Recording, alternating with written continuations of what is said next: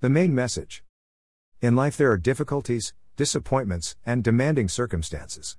One of the most challenging things to do in such situations is to stay faithful. We will all face hard times which challenge our faithfulness. The Apostle Paul was facing challenges at the end of his life, and he wrote about them in 2 Timothy. In his letter, or epistle to his young disciple Timothy, Paul knew his death was near. Much of the letter consists of counsel and warning, but as much as anything, Paul's primary message to Timothy is to stay faithful. A challenge and a commission. In the first 5 verses of 2 Timothy 4, Paul both challenges and commissions Timothy. He writes, I charge thee therefore before God, and the Lord Jesus Christ, who shall judge the living and the dead at his appearing and his kingdom, preach the word, be ready, in season, out of season, reprove, rebuke, exhort with all long suffering and doctrine. For the time will come when they will not endure sound doctrine, but after their own lusts shall they heap to themselves teachers, having itching ears, and they shall turn away their ears from the truth, and shall be turned unto fables. But watch thou in all things, endure afflictions, do the work of an evangelist, make full proof of thy ministry. Notice the 2 witnesses before whom Paul's commission is made, God and Christ Jesus, v. 1. Furthermore, Paul refers to Jesus as the one who will judge the living and the dead, v. 1. This implementing of 2 witnesses is important to the Jewish community because it refers to the Old Testament command in Deuteronomy 19:15, one witness shall not rise up against a man for any iniquity, or for any sin, in any sin that he sinneth, at the mouth of 2 witnesses, or at the mouth of 3 witnesses, shall the matter shall be established. Paul is using courtroom-like language to challenge Timothy. This is Paul's way of making clear to Timothy just how important this charge is. It's one thing to be accountable to Paul, but an entirely different thing to be accountable to God the Father and God the Son. The charge. Timothy's charge, that which he is to be faithful in, is to preach the word. In season, out of season. And this is your charge as well.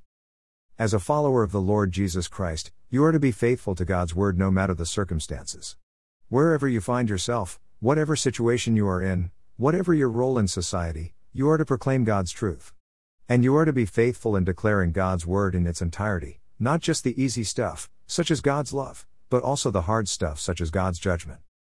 Paul tells Timothy, and you, to be faithful to God's word in season, out of season, v. 2, whether in favorable situations or hostile ones, in good times or hard times. Why is faithfulness to God's word so crucial? There are several correct answers to this question, but the one Paul focuses on is that there will come a day when people will not endure sound doctrine, v. 3. Things are getting that way now, but at the end of this age, it will be much worse. We need to be faithful to God's word now while people are still listening.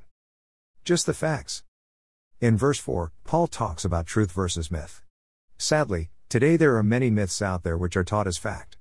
Among them is karma, the belief that things we have done before, both good and bad, will come to repay us at some future time. This thinking is prevalent. Other myths include evolution, reincarnation, and zodiac, or horoscope, charts. It is amazing the degree to which people embrace these things. It is even more amazing how many in the church are embracing them as well. These myths are another reason why we must remain faithful to the teaching of God's word. How to remain faithful.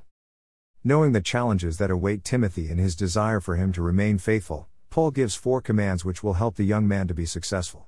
In verse 5, Paul tells Timothy to watch thou in all things, endure afflictions, do the work of an evangelist, make full proof of thy ministry. First, Timothy is to be clear-headed, and so are you. There is so much out there, religiously, politically, socially, to lead you astray. You must be focused on God's word. You need to think clearly and biblically regarding what God is saying in his word. Don't be fooled by hype, fake news, and hyperbole. Be sober in your thinking. Second, you are to endure hardship. Be ready for persecution, because it is coming. Are you ready to suffer for the name of Christ? Never give in to the thinking that the Christian life is easy. It isn't, and things are going to get much worse. Third, do the work of an evangelist. You don't have to be a professional evangelist to do this. You are to share the gospel no matter who you are or what you do. Initiate opportunities. Ask God to give you opportunities. Don't forget your neighbors and those you run into every day. Tell them about Jesus. Fourth, fulfill your ministry. All believers have a ministry. For some it's being a parent. For some it's being a pastor, a helper, a prayer warrior, or a teacher. Whatever God has given you to do it the best way you can. Be faithful to your ministry and embrace it. The challenge. Paul's challenge to Timothy was to be faithful to the Lord, the Word, His ministry, and His calling. And this is your challenge as well. If you are a pastor, Bible study teacher or leader, be faithful. If you are a parent or grandparent, be faithful. If you are a manager or employee, be faithful. If you are single, be faithful. Whoever you are, wherever you are, be faithful. May God bless you richly as you seek to be found faithful in these trying days.